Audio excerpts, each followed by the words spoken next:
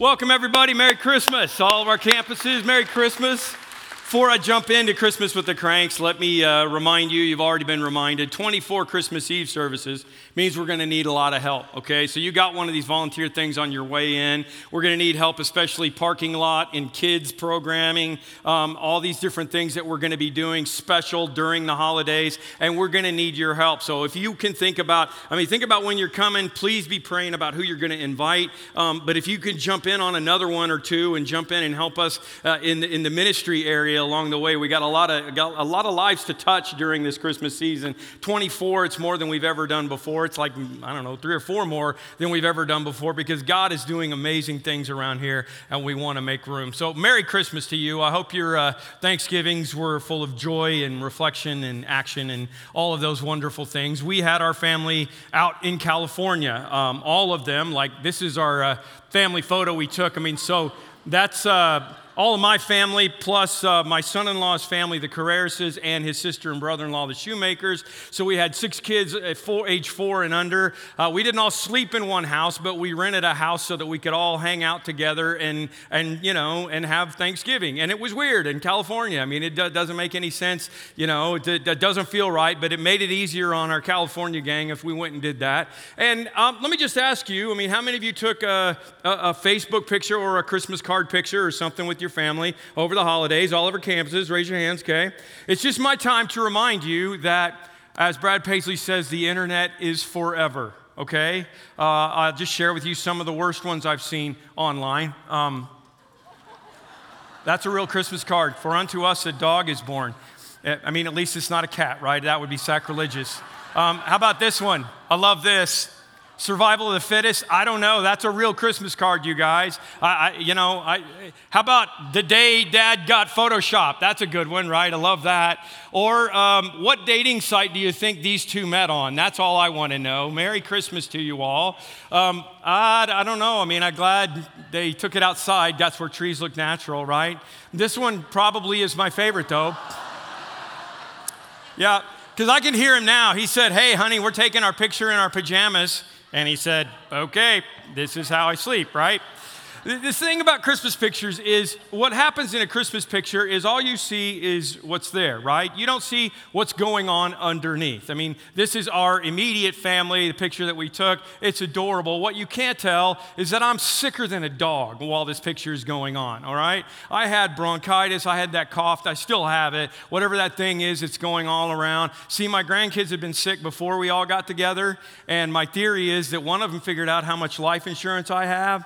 And this was an attempted assassination, lick Papa. That's what they did the whole week. And so I was sick. You don't know what's going on underneath when you see a picture. We just see what's going on the outside. And that's why, if Christmas is the Cranks is something that you haven't seen, that's why that they decided to skip Christmas one year. That's why Christmas with the Cranks became an instant classic. It's based actually on a book written by John Grisham, believe it or not, called Skipping Christmas. And what's going on underneath as we go through this movie today, what's going on underneath this movie is 2 things. The first one is that Luther, the man, Tim Allen, decided that he would add up what they spend on Christmas. And it added up to $6,000. And you should probably check because you'd probably be surprised as well. And he realized that if they didn't do any of that, what they could do is they could go on a really nice cruise, which is also true, by the way, and nothing wrong with it. But that was just the idea he came up with to escape the fact that there was change going on in their family that Christmas. Probably like there's change going on in every one of our families this Christmas. This is the first year for them that their only daughter, Blair, is not going to be around. She's joined the Peace Corps, and she's going to Peru, and so she's not going to be there. And I can tell you, as empty nesters, I can tell you that it's hard to be away from them, and it's great at the same time. And I'll never forget the year that our Charlie was our only grandchild at that point, and he was 14 months old. No, I guess we had Livy by that time, but he was 14 months old, and he was so adorable, and he was in England because it was Christmas, because his grandparents live in England. And I'll never forget that. Sometimes change just gets thrown at you. And that was part of the reason that we did California Thanksgiving, so that we could all make it easier, because sometimes you just have to roll with the holidays and how things go. Change is going to happen. It may be happening for some of you in some really drastic ways this Christmas, all right? Maybe it's a lot worse than not being able to be around somebody that you love. Maybe it's a divorce that's going on. Maybe you've got an illness going on in your family. Maybe it is you. Maybe this is going to be the first year you're going to be without somebody that you know won't ever be back again. Everyone deals with Christmas in very, very different ways, and Christmas seems to magnify that. The problem is, Luther and Nora in the movie made a decision to go on a cruise instead of celebrating Christmas, which is fine, except the way they did it, they ended up completely trying to skip Christmas. They ended up deciding to be selfish and blow everyone else off, and became a little bit like Scrooge in the process. Listen, I'm going to say there's nothing wrong with deciding to spend less money on Christmas. You know your kids are going to play with the boxes more than the toys anyway. But what happens to us when we start to deal with change and deal with it in an unhealthy way is that sometimes we lose sight of what's really important. And that's the theme of this movie. And it's an easy thing to have happen at the time when we celebrate the thing that is the most important. Okay? It started in the very beginning, so it should not be a surprise. After Jesus was born in Bethlehem in Judea during the time of King Herod, Magi from the east came to Jerusalem and asked, "Where's the one who's been born King of the Jews? We saw his star when it rose and have come to worship him." And when King Herod heard this, he was disturbed, and all Jerusalem with him. And when he called together all the people's chief priests and teachers of the law, he asked them, "Where's the Messiah supposed to be born?" "In Bethlehem in Judea," they replied, "for this is what the prophet has written. But you, Bethlehem, in the land of Judah, by no means are least among the rulers of Judah, for out of you will come a ruler who will shepherd my people Israel." All right, you probably read that before. You probably get that. I'm not sure that you understand the significance of this. All right? The religious leaders are in Jerusalem, and they know immediately where Christmas is supposed to be. They know what the point is supposed to be. And there is no record of any of them bothering going to Bethlehem to check it out for themselves. So I'm not sure how often Magi from the east come to Jerusalem. I'm not sure how many of them, if they did before, had been looking for the Messiah, which is like the big thing for the Jewish religion. Maybe it happened all the time. It just strikes me that these religious leaders, that Bethlehem is so close. It's 5 miles away. You need to understand this. If you read that before and you thought, well, they didn't want to make the journey. No, they can see it. It's down the hill right over there. How could they have missed the point so badly? It's 5 miles away. It's right there. And these wise men show up and they say, I mean, you've heard the story too many times, guys. Think about this. They say, I'm going to start following the star. Okay, they're astrologers. They don't follow the God of Judaism. They're astrologers. They're like, we've been following the star, and we three kings from Orient are bearing gifts. We traveled so far. And they have gold, okay? What religious leader's interest isn't piqued a little bit by a guy with a bag full of gold? I mean, if Doreen calls up from the office one day and says, hey, there's a dude down here looking for Jesus and he has a bag of gold, do you think I'm going to pause my meeting maybe and go down and help the guy? I mean, come on. One of my favorites, guy calls up one day, he talks to the receptionist, he said, hey, I want to talk to the head hog at the trough. The receptionist says, I'm sorry, what? He said, I want to talk to the head hog at the trough. And she said, sir, do you mean our senior pastor? He said, yeah, I want to talk to the head hog at the trough. And she said, sir, if you want to talk to our pastor, you're going to have to address him a little more respectfully. He said, well, just tell him I got $1 million I want to give to the capital campaign. She said, well, just a minute. Put him on hold. Called up. Said, hey, there's somebody down here with $1 million wants to donate to the capital campaign. He said, I'll be right down. She hung up the phone and said, Big Pig will be right here. I mean, those wise men on their pilgrimage, they're like, they scare King Herod enough that he decides to kill all of the babies in the vicinity to try to wipe out the threat of the point. Are you with me?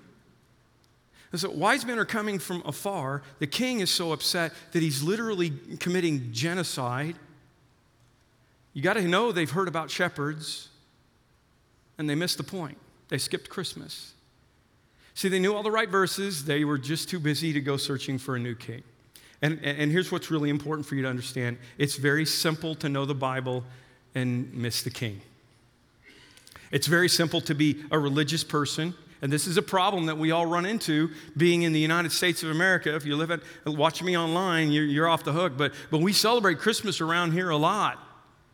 And it's so easy for all of the trappings to be going on all around us, and that we miss the complete point of what the whole thing is supposed to be about. I mean, these are the religious leaders and the scholars that are supposed to be studying this stuff. Again, they've heard about the shepherds probably by this time. They've heard about the wise men and the star, and not one of them bothers to even go see if it's true. The ones who should have been the most excited. And we all know that it's possible to be completely religious and completely clueless at the same time, right? But here's what I want you to know. It's possible to get lost in the rituals. This is what happened to the cranks, and it's what happened to the religious leaders. It's easy to get lost in the rituals and miss the point of Christmas. It's possible to be sucked into the rituals and have no idea that the whole point of this whole thing was that God loved you so much that he sent his son all the way down to the earth to be a little baby so that he could be on your level and he could grow up and he could be one of you and he could die for you so that your sins could be wiped out and you could live forever. And that was what the Jewish leaders had been studying this for all of their life. And yet all the signs pointed to it right here. There it was. Here you go. And they completely missed it. Why wouldn't they just go to Bethlehem? I mean, I don't know. What about us? True story from the birth of flight in 1903 in December.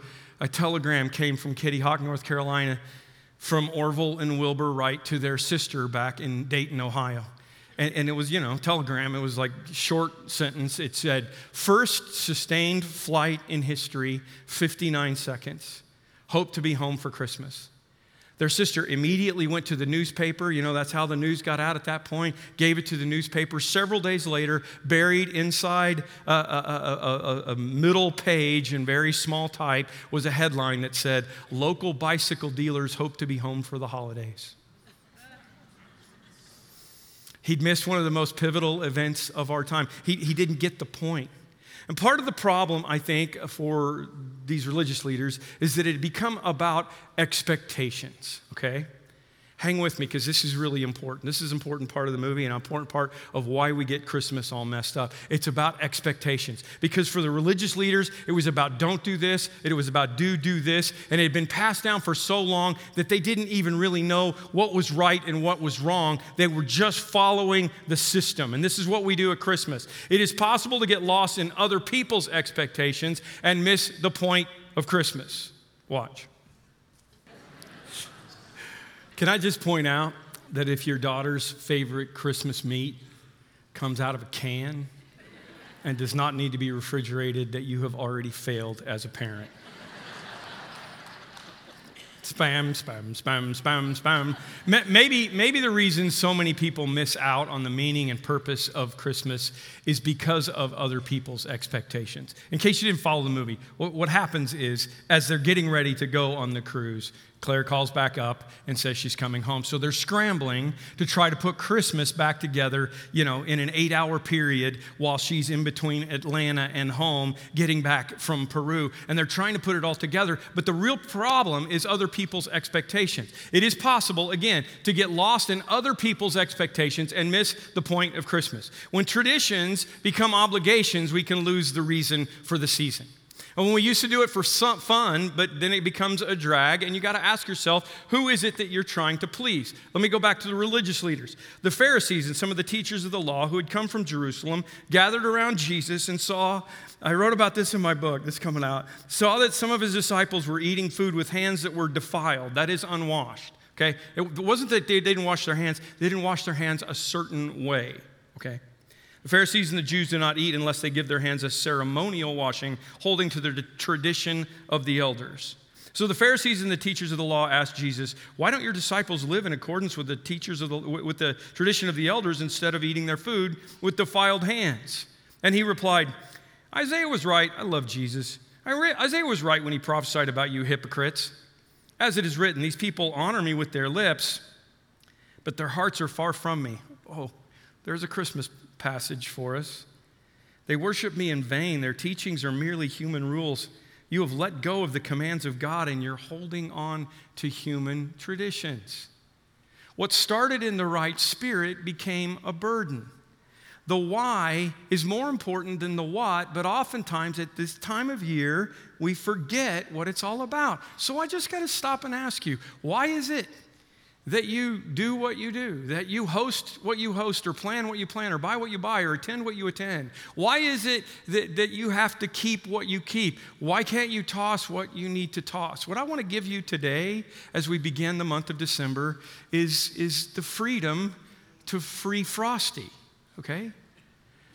Give him to the neighbors. You don't have to put him on your roof. You can take him outside and plug him in on the ground. Why does he have to go on the roof? Get off the roof, Clark. You don't need to do this, okay? Are you with me? You can take a picture of this if you want. I want to encourage you to give yourself permission to kill Frosty this year, okay?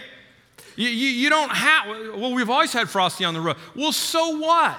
I mean, what is that going to help you? I mean, I got to tell you, I live with Christmas woman, okay? I mean, I promise you that there is nobody more crazy about Christmas than my wife. If you saw my video I posted today, you see that I already blew up the mantle because I broke her whole willow tree nativity thing, and I'm already in a whole bunch of trouble, okay? But I promise you, 27 boxes I get out of the attic every year at Christmas and help her put everything up. And what used to happen to us, this is just so dumb, I'm just trying to help you with your holiday, okay? For some reason, she got it in her mind that Italian stuffed shells is what we should have on Christmas Eve. We're not Italian. I don't know why. I don't know where it came from. But it was like, this is what and you know, it's like one of those deals. It was like a really good meal. And so, well, let's do it again next year. And then what is it? It is a tradition. Except that my wife used to lead our worship programming, and she used to be involved in all of the worship Christmas Eve services. And it became really, really crazy until one day she realized that she could freeze the meal ahead of time. That's all it took to make Christmas Eve go completely different, was to realize, I say order pizza, but she wants to do the stuffed shells. She can do the stuffed shells in the middle of December when she's got time and freeze them, and bam, there it is. Listen, you got to understand, we've had to free Frosty in our lives, the Harlow's lives, a million different ways. We never have Christmas on Christmas. Christmas is on December 27th every year. I know that's not Jesus' official birthday, but that's when our kids can get into town because they all work for churches and they have the same weird schedule that we do. So we do it on December 27th. You know what? Santa seems to understand. He makes a special trip. He only works one day a week anyway, or one day a year anyway, right? He makes a special trip on the night of December 26th, comes to our house for our grandkids, and everything works out just fine. Okay? I want to remind you in the middle of this movie, I wanted to remind you some things that we all learned together a couple of months ago in the Overwhelmed series. Okay? If you didn't hear that, you really ought to go back and listen to it. It did me a lot of good just to go back and look at what we said all over again. Jesus said, again, I have come to bring life and life to the full. Not a full life, but life to the full. So what do you think that Jesus thinks about the way that we get so stressed out about his birthday? Even as a church, we've had to wrestle with that, okay? We used to have a candlelight Christmas Eve. My favorite service of the year was the candlelight Christmas Eve service that we would have at the very end of Christmas Eve.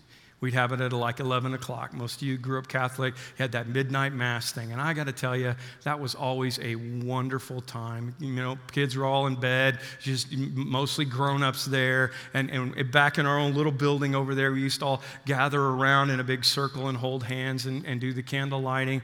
But you know what? It was too hard once we started adding services, and it became the least attended. And so we have to try to fit things in the way that we make them go. We have the best birthday party for Jesus that we can. And then we won't have any services the weekend after Christmas at all. I mean, we're going to put stuff online, but we're going to go into the birthday cake sugar crash and take the weekend off, all of us, all right? Because we've learned how to not be overwhelmed. You've got to just figure out how to make it happen. Again, from that message, I said, look carefully. This is what Paul said, not as the unwise, but as the wise, making the best use of your time. Matter of fact, I thought, I'm just going to run you through these again. If you remember the sermon, again, go back if you didn't hear it, the juggling sermon I did. I looked at this again and I thought, man, we need to hear this at Christmas time. This is what it's all about. You should not juggle more than you can handle. All right? That's just all there is to it. You cannot let other people add to your juggling. I had somebody try to throw balls in while I was juggling, and it doesn't work very well. You have to be most careful with the most precious things that you juggle. And the things that you're juggling do not all have equal value. So if you can't get the hickory honey ham, it really probably isn't going to matter. And if you don't have time to make the Italian stuffed shells, it really probably isn't going to matter. And if you have to give somebody a picture of the present that you ordered online because it didn't come in on time, it's probably not going to matter. If I'm juggling all these things, I've got to think about what's the priority and what's really important. And the only way that we get to the want-to stuff is to get rid of some of the have-to stuff. The great ending of the movie is about how the neighbors that they've been blowing off and skipping Christmas and spraying their cats and, turning them into ice sculptures all come back together because Christmas is about community. And they pulled off a great Christmas party for Blair and Enrique, her Peruvian boyfriend, that she brought back with her without spending $6,000. And of course, they did kill Frosty. But in the end, Luther Crank's heart is finally softened, and he realizes that that neighbor he's always feuded with is the guy who could use the cruise tickets that he can't use now that Blair's come home because his wife has cancer and might not get another chance. Watch this. To me, that scene in the end reminds me, this whole movie to me reminds me of the contrast between what's going on in the first Christmas, what's going on in Jerusalem, and what's going on in Bethlehem. Because to me, that scene at the end is what I think Bethlehem really looked like, in contrast to what was going on. Again, let me remind you, it's possible to get lost in the rituals. That's what was going on in Jerusalem, and miss the point of Christmas. It's also possible to get lost in other people's expectations and miss the point of Christmas. But that wasn't happening in Bethlehem. And honestly, you know what? I talked about this last year. I think we screwed up the Christmas story with this whole no room at the inn translation, which was not right. There were people around. The animals were in a home. There was a manger. It was in a home. We made this whole thing up. And if you haven't heard my theory on that, I don't need to blow the whole thing up for you. But here's what I do know. I think there was a party in Bethlehem. I don't think that the nativity scene is right, that it's off in a barn somewhere and that nobody's around. These are Mary and Joseph's family in Bethlehem. I think there's an impromptu party. I know there were wise men. They came later, but I know they were there. I know that there were shepherds there. And what impresses me about the difference in the first Christmas story is the difference between the religious leaders who should have known and Mary, who got chosen to be the one to know who was most important and what was most important. The angel went to her and said, "Greetings, you who are highly favored, the Lord is with you." And Mary was greatly troubled at his words and wondered what kind of greeting this might be. But the angel said to her, "Do not be afraid, Mary. You have found favor with God. You will conceive and give birth to a son. You are to call him Jesus. He will be great and will be called the Son of the Most High. And the Lord will give him the throne of his father David. And he will reign over Jacob's descendants forever, and his kingdom will never end." And Mary's response was, this sounds like a big change in plans. And it probably didn't make sense with other people's expectations. And it probably didn't make sense in the way that Mary had her life all planned out for herself going forward. But her response to a change of plans in Christmas was, "How will this be, since I'm a virgin?" And the angel said, "The Holy Spirit will come on you, and the power of the Most High will overshadow you. and the Holy One to be born will be called the Son of God, for no word from God will ever fail. And the reason there is a Hail Mary play in football is because she said, I am the Lord's servant. This is a change of plans. This isn't what I had all figured out. This isn't the way we've always done it.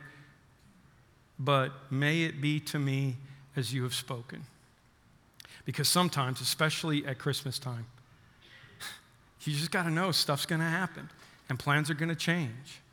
And maybe all you can do is throw the ball really deep into the end zone and pray. Maybe all you can do is say, well, I don't understand this, and it's not the way we've always done it, and I don't understand how it's going to fit in with how I thought life was going to be, but may it be to me as you have spoken. Just don't let selfishness creep in, whether it's self-imposed or it's because of others' expectations. If there's a change in plans, roll with it. And please don't miss the 5-mile walk over to Bethlehem to realize the point of the whole thing. Somebody wrote 1 Corinthians 13 for us in Christmas language.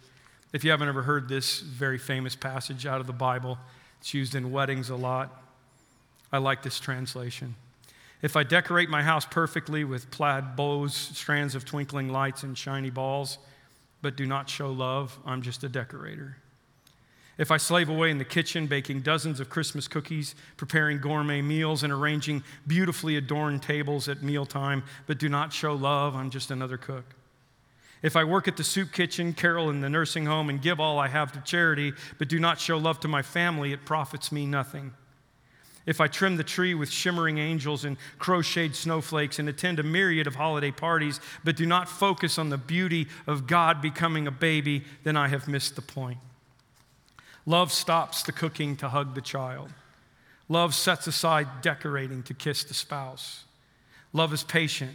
Love is kind. It does not envy. It does not envy another's home that has coordinated Christmas china and table linens that are better than yours. It does not boast. It is not proud. It is not self-seeking. It is not easily angered. It doesn't yell at the kids to get out of the way, but it's thankful that they're there to be in the way. Love doesn't give only to those who are able to give in return, but rejoices in giving to those who can't. Love bears all things, believes all things, hopes all things, endures all things. Love never fails. Video games will break, necklaces will be lost, golf clubs will rust, but the gift of love will always remain. God, just be with us, because it's so easy for us to fall into this trap. It's the trap of what other people think should happen, or it's the trap of what we think should happen, and the trap of realizing that the point is out there and we're missing it. The point is to love you and to love our neighbor as ourselves. That is the point. The point is that you came down from heaven to earth to show us how to live, and you weren't ever worried about the traditions. You weren't ever worried about how it looked to other people. You weren't ever worried about other people's expectations. You just showed us how to love. And Lord, I pray today that if there are people who need to hear that message, that in the simplicity of Christmas, as we celebrate together, as we are going to take communion together, that you will come into this place and come into their hearts and let the most important thing happen. Lord, let this be Bethlehem and not Jerusalem today. It's in your name that we pray. Amen.